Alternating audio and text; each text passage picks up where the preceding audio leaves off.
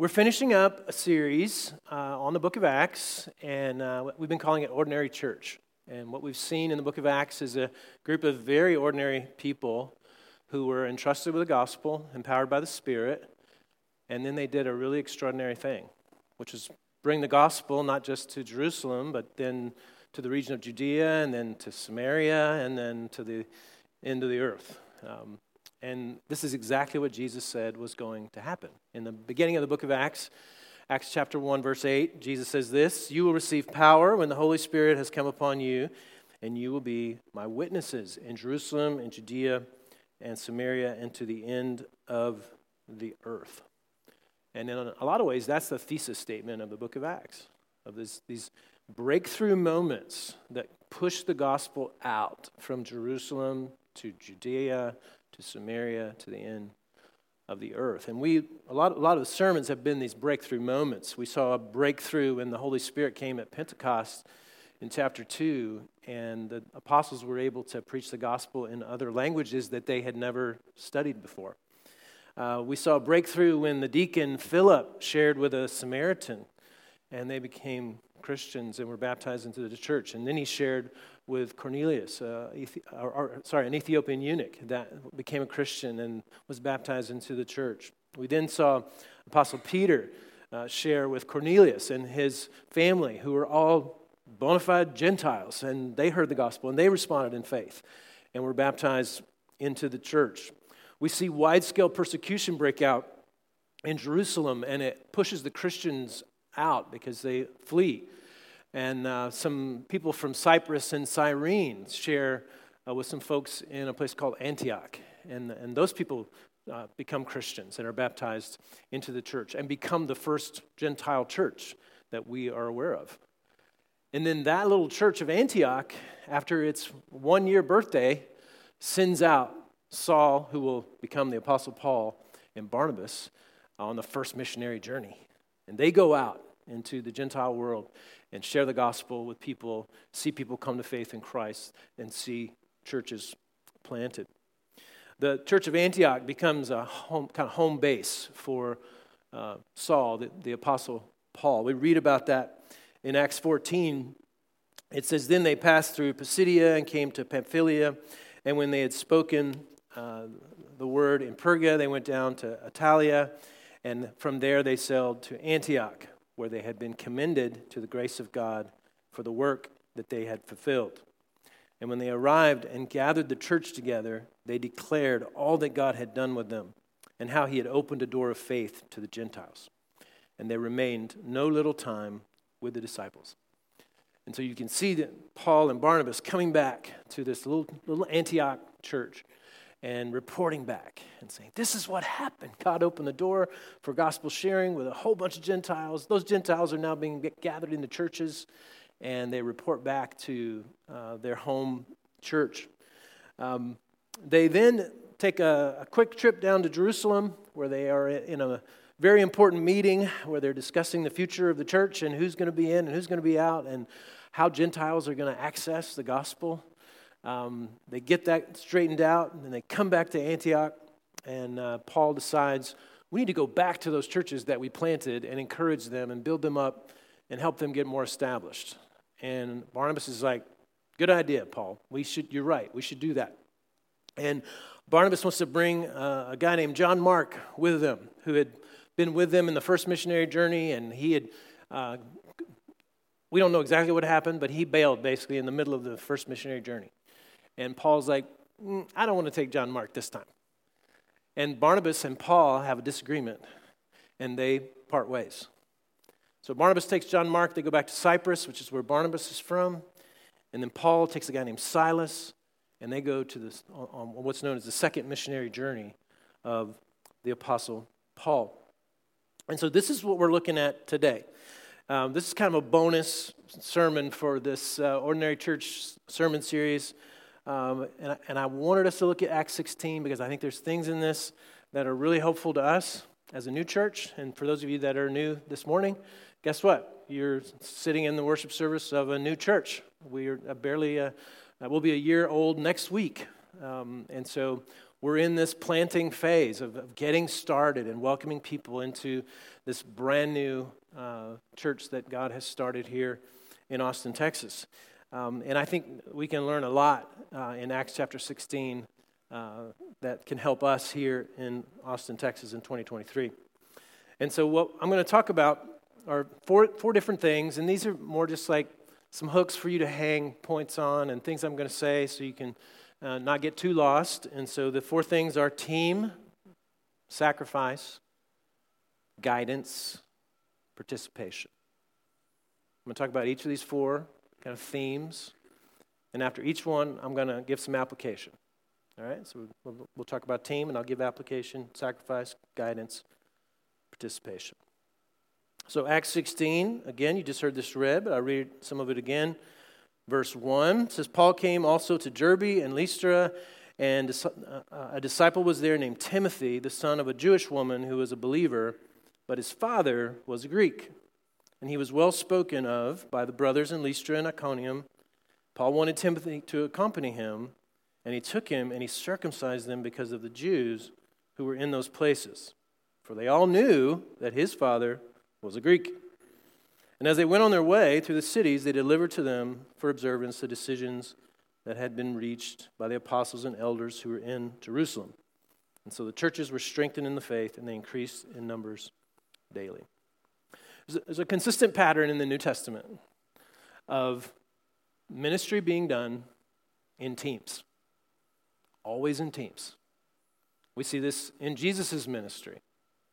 Right at the front end of his public ministry, he recruits the disciples, and he builds a team. That team that he built is the apostolic team that's waiting when the Holy Spirit shows up at Pentecost, and 3,000 people are saved. And there's a whole team ready to pastor them and to lead them and to establish them as new disciples of Jesus. Barnabas seems to understand this.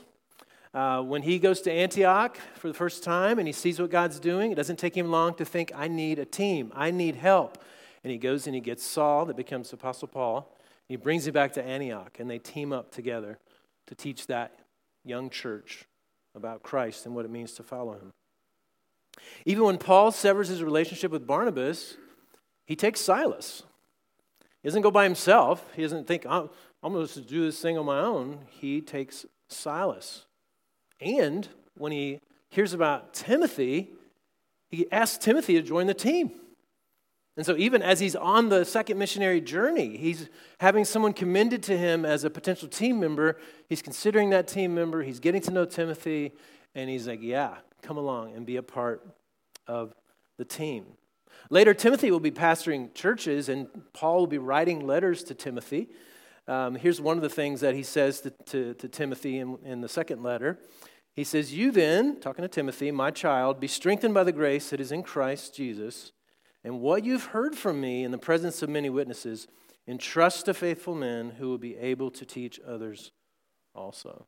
You can see Paul coaching Timothy up, like, come on, invest in folks that are faithful who will then turn around and invest in other people. You can't do this by yourself. You've got to do this through a team. So, application, my question is, who are you teamed up with? If you're a Christ follower, you want to be teamed up with some other fellow Christians. Well, when I ask that question, I'm asking it both as a sort of organizational question, but also as an organic question. So organizationally, what church are you teamed up with? What campus ministry, if you're a student, are you teamed up with? As a church plant, we're like, come on, team up with Ridgetop Church, right? There are no bench warmers. There's no place for just kind of sitting in the back doing nothing. Like, that's one of the beauties of a church plant, is everyone is needed to be a part of the mission. But I also want you to think organically. If you're a follower of Jesus, what are some followers of Jesus that are in your workplace or in your classes or in your neighborhood that you could team up with as you do ministry in those locations? Because again, it's not meant to be done alone. It's meant to be done as a team.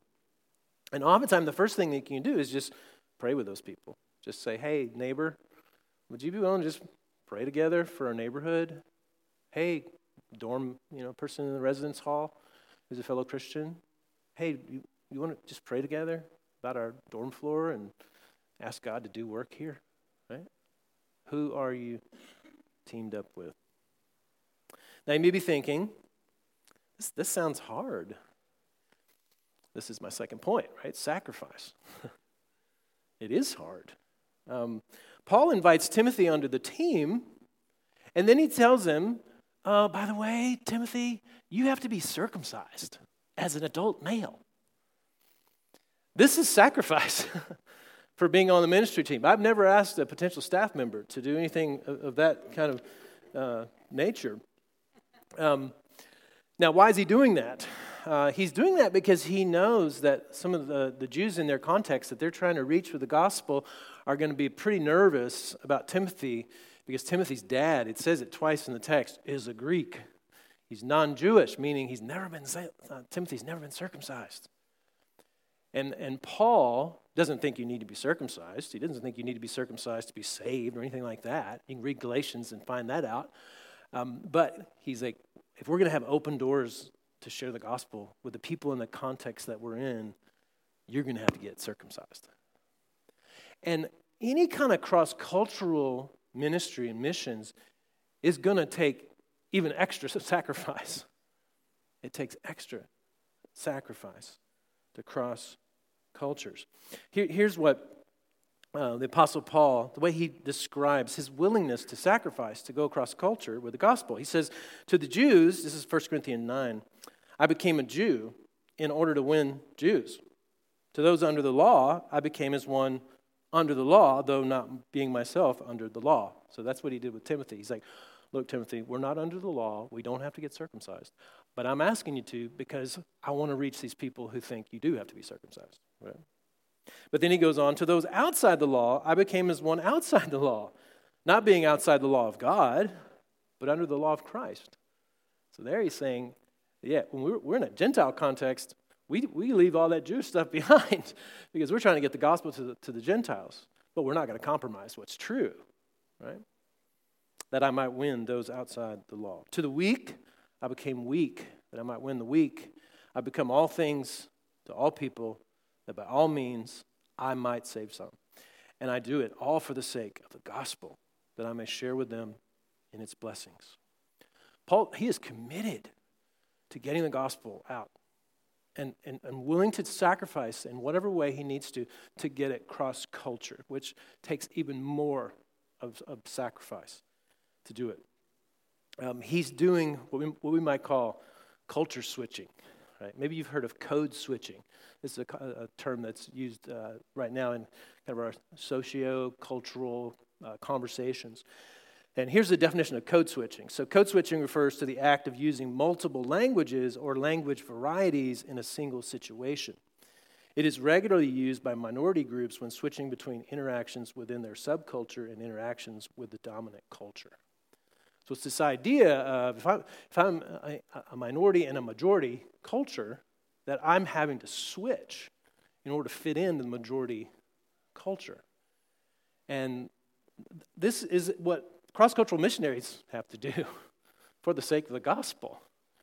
They're code switching or culture switching. This is what Paul is willing to do and what he's asking Timothy to do. Cross-cultural missionaries do a lot of this kind of culture switching, and it takes a lot of sacrifice. So one is oftentimes learning a second language.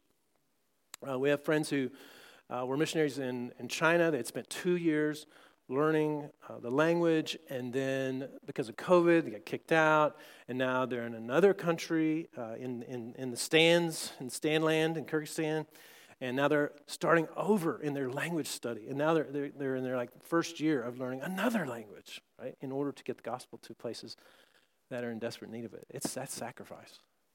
That's sacrifice. Sometimes it's eating unfamiliar food. Our food that you might feel like is less than properly cooked. I remember being on a trip where we were about to eat some chicken, and those chickens had been slaughtered that morning, put out on a table, and had been covered with flies all day. And I had seen those chickens, And then I saw those chickens in front of me, and there was time to eat. And we had a medical doctor with us, and she came over, and she was like, "Do you know where those chickens came from?" I'm like, "Uh-huh, I do. And I'm going to eat this chicken, and I'm going to be okay." And we were okay, right?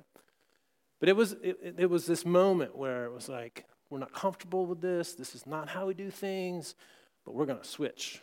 We're going to culture switch. Sometimes it's how you dress. Oftentimes in contexts outside of the U.S., they're more modest than the U.S. So oftentimes on trips, that's always been usually a part of how you dress, right? So not to offend, or even that oftentimes in certain contexts, men don't wear shorts. And I've been in some trips where it's like 100 degrees, and I'm out there with the long pants because it's embarrassing for a grown man, especially with gray hair, to have shorts on, right? And it takes some sacrifice. Sometimes it's like being more outgoing or less outgoing than you're used to. When we were in Central Asia just a few months ago with our church team, one of the things we were told is, hey, keep your voice down on public transportation because people are not loud on public transportation. And Americans, like yucking it up and laughing and having a good time, and the people on the train are like, who are those crazy people, right? While I've been in other contexts where people are super warm, it's kiss on the cheek and hugs, and I'm like, okay, yeah, I can do that, and it feels, it's culture switching, right? But it's for the cause of the gospel. It's for the cause of the gospel. Sometimes it's staying up late in cultures that stay up late. Sometimes it's getting up early in cultures that get up early. Now, you would be thinking, well, I don't have to worry about that because I'm in my home country. And I don't have to do any culture switching. But Christians in America tend to be somewhat isolated from the culture at large. And so for them to go back into the culture and bring the gospel to that, they have to think like a missionary. They have to culture switch. They have to get out of the kind of Christian ghetto and back into the culture at large. Although I feel like the most of the room is Gen Z, and you know what I'm talking about. This is part of your heart. It's like I don't want to be in this isolated ghetto. I want to be a part of the culture at large. I think that's a good desire, a good desire for bringing the gospel into the culture.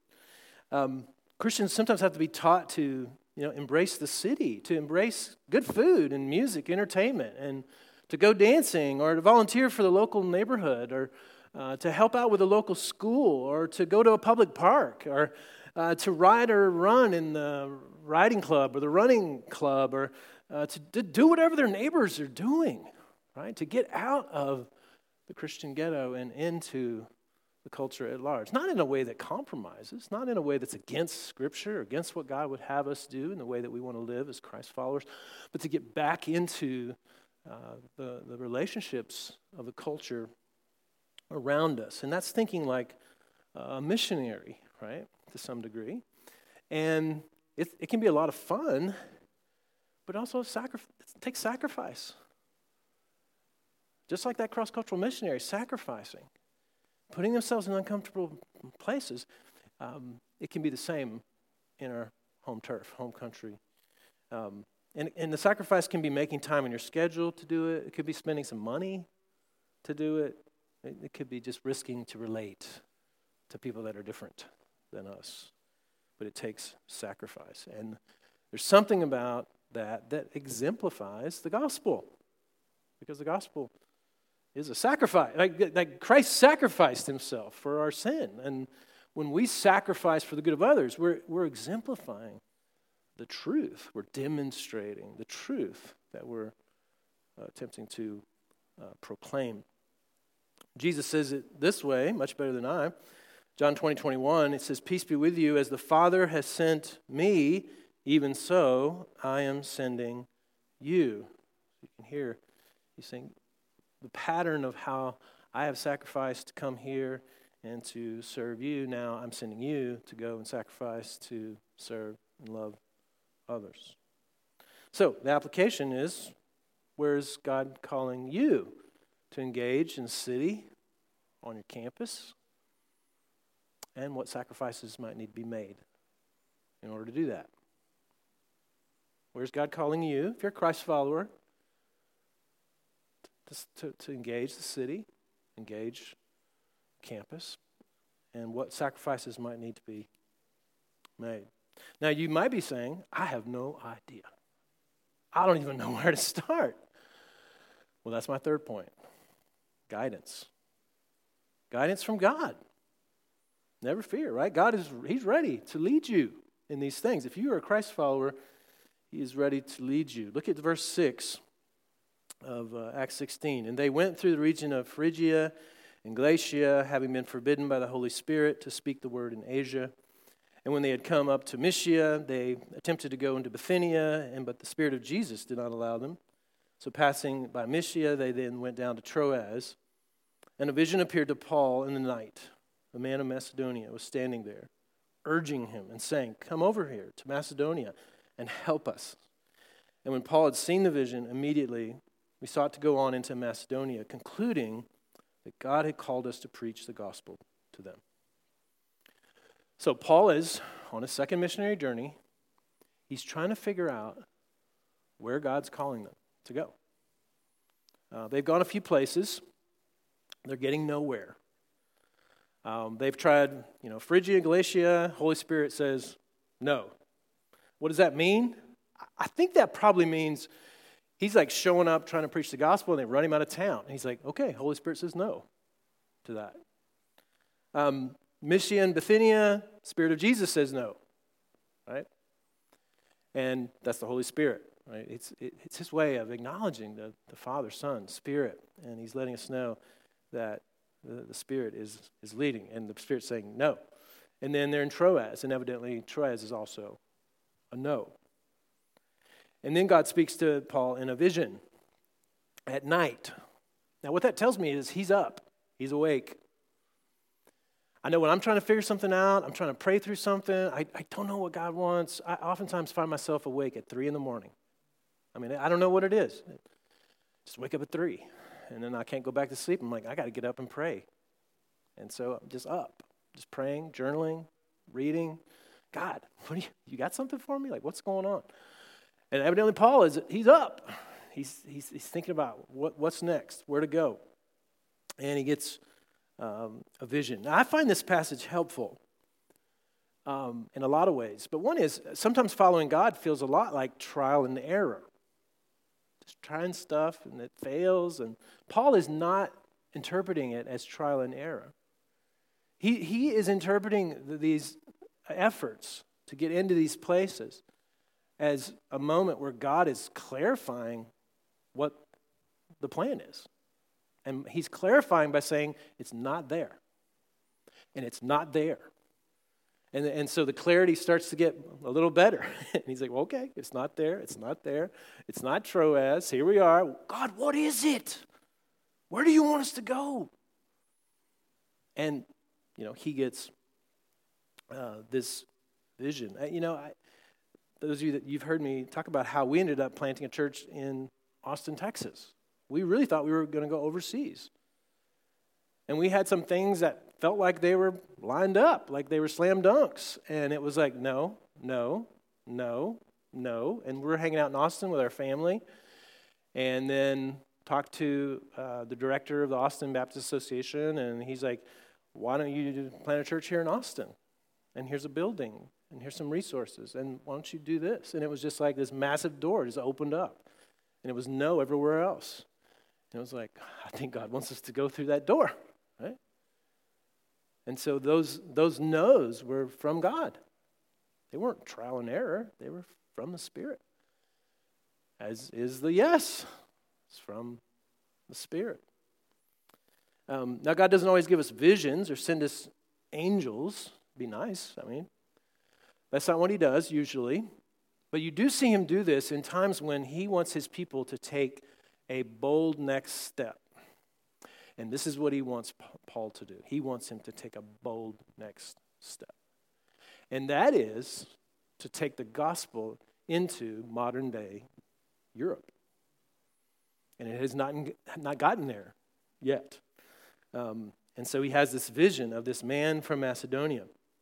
So where's Macedonia? So let's geek out for a minute on some Bible maps. So Jerusalem is down here, or Mediterranean, at Jerusalem down here, and this is where the Holy Spirit shows up, gospel's proclaimed, 3,000 are saved, then more are saved, and the church is just rocking. And then the persecution breaks out, and they scatter. And so some folks scatter north up to Antioch. These are the guys that are from Cyprus and Cyrene. They share the gospel with Gentiles who are in Antioch, and they become Christians, and they form the first Gentile church. Then in a prayer meeting, God impresses upon them that they need to send Paul and Barnabas west to bring the gospel to the Gentile world. So they go out, and they have a first missionary journey, and then they come back, and they report back to the church. Then they go out again, or Paul and Silas go out again. Barnabas and John Mark are in here. And so Paul and Silas go out, they push further west, they're all the way to Troas, and that's where they're stuck. And they're like, God, we don't know what to do. And God says, go to Macedonia. Right? And so we're going to cross over the Aegean Sea from Asia into Europe. And they're going to bring the gospel to Europe for the first time ever. Now again, when God's wanting the church to take a bold next step, a new step, oftentimes, he'll send a vision, he'll send an angel, he'll do something. And you see this in the book of Acts, where he's trying to move the mission forward, and he does this for Paul. And God will guide you, okay? He's a shepherd. It's part of the shepherding job. He will guide you. We need to be prayerful, right? We need to be persistent. And we need to be patient. But you stay at that, prayerful, persistent, patient. God is going to guide you. He is going to lead you. He will clarify his will for you. And he'll do it every time. If you don't believe me, believe Jesus. Matthew 7. He says, ask and it will be given to you. Seek and you will find. Knock and it will be open to you. For everyone who asks receives, and the one who seeks finds, and the one who knocks it will be open. That sounds pretty serious. Like he's very clear on that. Like if you ask, you seek, you knock, God will respond. But it's going to require being prayerful, persevering, and patient.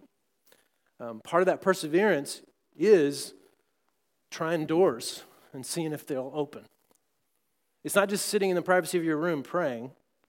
Now, doing some of that is important and good, but it's also doing this on. I saw some people doing this at the business school yesterday at UT, and they were going up to the doors because they wanted to go in the business school, and they were like, "Oh, it's locked," and the Holy Spirit was saying, "No, you cannot go into the business school today. You can go tomorrow because you got class." But this is partly how Paul is discerning God's will. And I think this is helpful because sometimes we're just like, I'm just going to sit in my room, I'm just going to pray, and God's going to give me a vision that I'll know what to do. That's not typically how it happens. But you do need to be prayerful. You do need to be persistent. And you need to be patient because he's not always like immediately, this is what you're going to do. Sometimes he is, sometimes he's not. But you're trusting that he is going to guide. He is going to guide. And this is what you see in Paul in this Acts 16, is he trusts that God is going to tell him what to do next. So my questions to you in application are, how clear are you on God's guidance regarding your mission? If you're a Christ follower, how clear are you on your guidance from God about your mission in your workplace or the campus or your neighborhood? I don't know where he's placed you. How clear are you? If you're not clear, are you willing to put some time aside to pray and then rattle some doors to see if there might be some open doors? So are you clear? If you're not clear, then are you willing to set time aside to pray and then rattle some doors? Look for some opportunities to see if there's something open. One of the ways you know the door to rattle is you see people that need help. I love the way that this vision is portrayed to Paul. The man from Macedonia is saying, we need help. Help us, right? And this is oftentimes how ministry doors get open. And it could be all kinds of help. It could just be, I need a friend, or I need a ride, or I need help with my Spanish, whatever. It doesn't have to be huge. It can be small things. I have a neighbor that needed me to get, her packages and put them inside and hold them for 2 days and then give them to her later. Like, help. And these are oftentimes the doors that open for demonstrating and proclaiming the gospel truth. So this brings us to the fourth thing, participation. So they discern, we're going to go to Macedonia. And so they set sail from Troas. We make a direct voyage to Samothrace. So this is part of the we sections in Luke or in Acts. So we know Luke was there. He was on the team. That's kind of cool. So we got more team members here. We made a direct voyage to Samothrace, and the following day to Neapolis, and from there to Philippi, which is the leading city of the district of Macedonia and a Roman colony. And he remained in this city some days. And on the Sabbath day, we went outside the gate to the riverside where we were supposed that there was a place of prayer. And we sat down and we spoke to the women who had come together. One who heard us was a woman named Lydia from the city of Thyatira, a seller of purple goods, who was a worshiper of God. The Lord opened her heart to pay attention to what was said by Paul. And after she was baptized, her household as well, she urged us, saying, if you have judged me to be faithful to the Lord, come to my house and stay. And she prevailed upon us. Now, Paul's on some new ground, literally and figuratively. Everywhere he's been so far as we can tell, has had a synagogue. There's enough ethno-linguistic Jews in the cities he's been so far that there's a synagogue, and that's where he shows up. And he does that because they're prepared people. They have the Old Testament. They understand Messiah. So he just kind of walks in and goes, that stuff that you guys have been reading about Messiah? It's Jesus. And he plugs Jesus in, and they go, whoa, that's either we're really mad at you or we want to become Christians. And this is how he starts churches. But then he gets to Philippi, and he's like, excuse me, sir, where's the synagogue? And they're like, synagogue what? I don't know what you're talking about. Because he's in Macedonia. And there's very few Jews. So it says he's in the city some days. And there's no story about what happens. It doesn't seem like anything's happening. He's just going through the city. He's talking to people, I'm sure. His team is working hard. They're praying. They're trying to have conversations, but not anything, at least that Luke is reporting, is happening. Maybe things happen, but nothing that Luke's like, I need to say, tell this story. So Sabbath rolls around. And what they do know about a Jewish population in a place that doesn't have a synagogue is that they will gather at the river and they will pray. And so he's like, let's go to the river. And so they go to the river. And when they get there, there's a small group of women, Jewish women, that are there. And they're praying. When Paul gets there, he explains Jesus to them. And just like the Lord was with, the people from Cyprus and Cyrene when they showed up at Antioch to share the gospel, the Lord is with Paul and his team and these women when they share the gospel with them. And the way Luke describes it is so awesome. He says the Lord opened her heart to pay attention to what was said by Paul. And so God does a miraculous thing in Lydia whereby she is open to the gospel and she receives it by faith. And then they have a baptism party. They're right by the river. It's perfect. And her whole household is baptized. So that means family, extended family, maybe people that are employees. She's a woman of means. She's a seller of purple. That's a high-end kind of a product. So she's got some means, and she's probably got some servants, employees, and who knows how many are in her household. And they get baptized. They become Christians. And she's a strong personality. And I love it. It says that she prevailed upon them. She's like, "You staying in my house." And Paul's like, "No, I'm good. No, you're going to stay at my house. And we're going to make my house home base for the first church in Europe." And that's what they do. Now, this is what Jesus trained his disciples to do. When we look back in places like Matthew 10, he's training his disciples. He says, "Acquire no gold or silver or copper for your belts, no bag for your journey, or two tunics or sandals or a staff, for the laborer deserves his food. And whatever town or village you enter, find out who is worthy in it. Stay there until you depart. And as you enter the house, greet it. And if the house is worthy, let your peace come upon it. But it is not worthy, let your peace return to you." Jesus trained the disciples to look for what's sometimes called a person of peace. Someone who's receptive. Someone who is willing to partner with the disciples to begin some kind of new ministry, to participate with them in this ministry. The attributes of a person of peace, according to a little book called Tradecraft for Church on Mission, which we use to train our folks that went to Central Asia. 3 things. They're receptive. They have a reputation, which honestly could be good or bad. They just need a reputation. They need to be well known so that they can be a bridge to a lot of people for the gospel. And then they need to be willing to refer other people to the church. And they don't even have to be Christians. Sometimes persons of peace are folks that are just fans of the church, and they're not yet Christians or never become Christians. We had a person like this in Massachusetts where we planted a church where he was the executive director of the Chamber of Commerce, and for whatever reason, he loved us. And my first meeting with him, he's like, "Robert, I'm an agnostic, and I'm going to stay an agnostic, but I love you guys." And he just opened the door to the town to us, and he was a person of peace. And so this is what Lydia becomes, this person of peace. She's well known. She's a merchant of some sort. She's got some connections. She's helping them to get connected there in Philippi.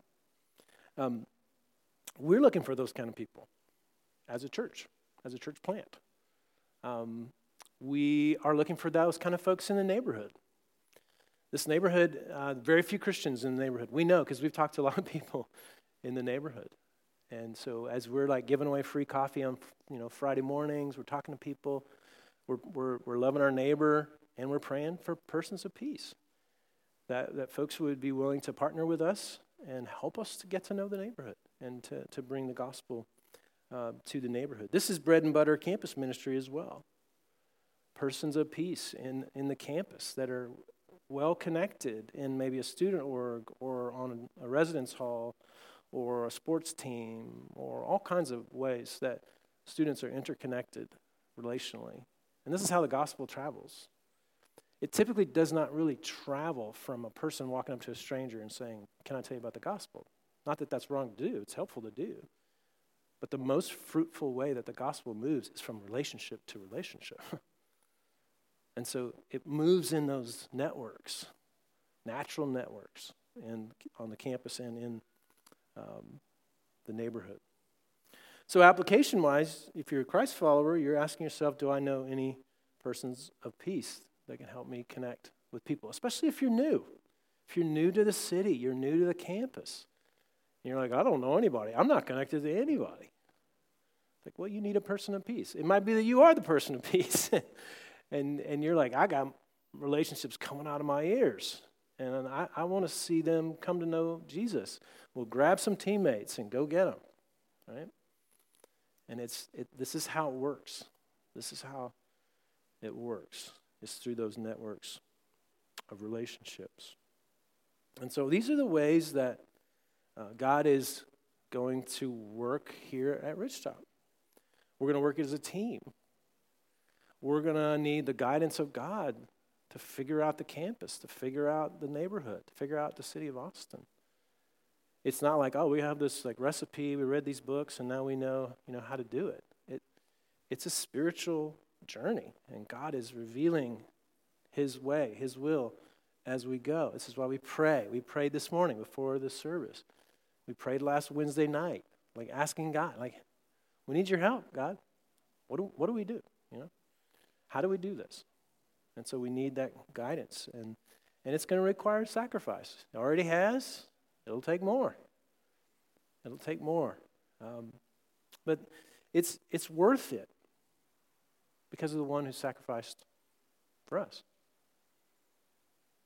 Like, thank God Jesus took guidance from the Father as the Father sent him.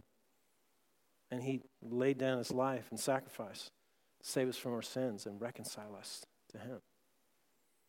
And so you may be hearing me talk about all this mission stuff, and you're like, man, what did I walk into? Right? Well, what you walked into, there's folks in the room who have been radically saved by Jesus. They've been forgiven of their sin. They've been brought into relationship with God. The Holy Spirit is like dwelling in them and has given them new life. And now they're like, I want to be a part of a church that's going out and proclaiming that to the nations, to the city, to the campus. And so if that's a kind of thing that you're like, I want something like that. I want something that is that good of good news, then I encourage you to receive that by faith, that Christ has died for you and sacrificed for you for your sins. And that because of that, you can be forgiven, brought into a relationship with God, but not only that, placed on a team of other believers, of Christ followers that are on mission in the world. And this happened to me as a college student, hearing the gospel, responding in faith, and getting on a team to reach the campus. And it was so life-giving. And I thought what was life-giving was I was pre-med and I was, I'm going to be an orthopedic surgeon, and that can be really life-giving for Christ's honor and in his name, and nothing wrong with that. But I know for me, it was a call to be on the mission. And so here I am, a few years later, just a few, still doing it. Because this news is so good. It's so good of what Christ has done for us. And now we get to proclaim it. We're reminded of this every time we come to this table. On the night in which Jesus was betrayed, the night before his death, he took bread and he blessed it and he broke it and he gave it to his disciples saying, "Take, eat, this is my body given for you." He knew that the mission that he had been called to was going to require sacrifice, utmost sacrifice of his life. In the same way, he took the cup, and after he blessed it, he gave it to his disciples, saying, "This cup is the new covenant of my blood shed for you and for many for the forgiveness of sins. As often as you drink this, do this in remembrance of me." He knew that his death was not just going to save individuals, but it was going to save a people, and that was going to be his church. And they were going to be brothers and sisters together under his rule and reign. And they were also going to be on mission together to bring the gospel to the nations. And that little band of followers on that night of that first taking of the bread and cup, they believed him. And they went out and they did it. And it's partly why we're here, believing in Jesus and following him with all our heart, mind, and soul and strength. It's because they went and did it. And now we're being called to be on that same mission. So let me pray. God, thanks for this word. I know I've been encouraged by it as I've reflected on it this week, and I pray that it be an encouragement to those here and the call that is on their lives. I know for some, they're called to Ridgetop Church, or called to be here and be on this mission and be in this team together. For others, here for a temporary time, and I pray they too would be encouraged and be sent out and be a part of whatever team that you've called them to. But I thank you for your sacrifice. I thank you that you did it gladly. You did it with joy. You did it to honor and your Father, and to give a way for us to be reconciled to our Father through the Son by the Spirit. And we pray your blessing over the bread and cup, and pray that this will be a time of just relating with you, of enjoying you, of being sustained and encouraged and sent out in your power. And we pray all these things in Christ's name. Amen.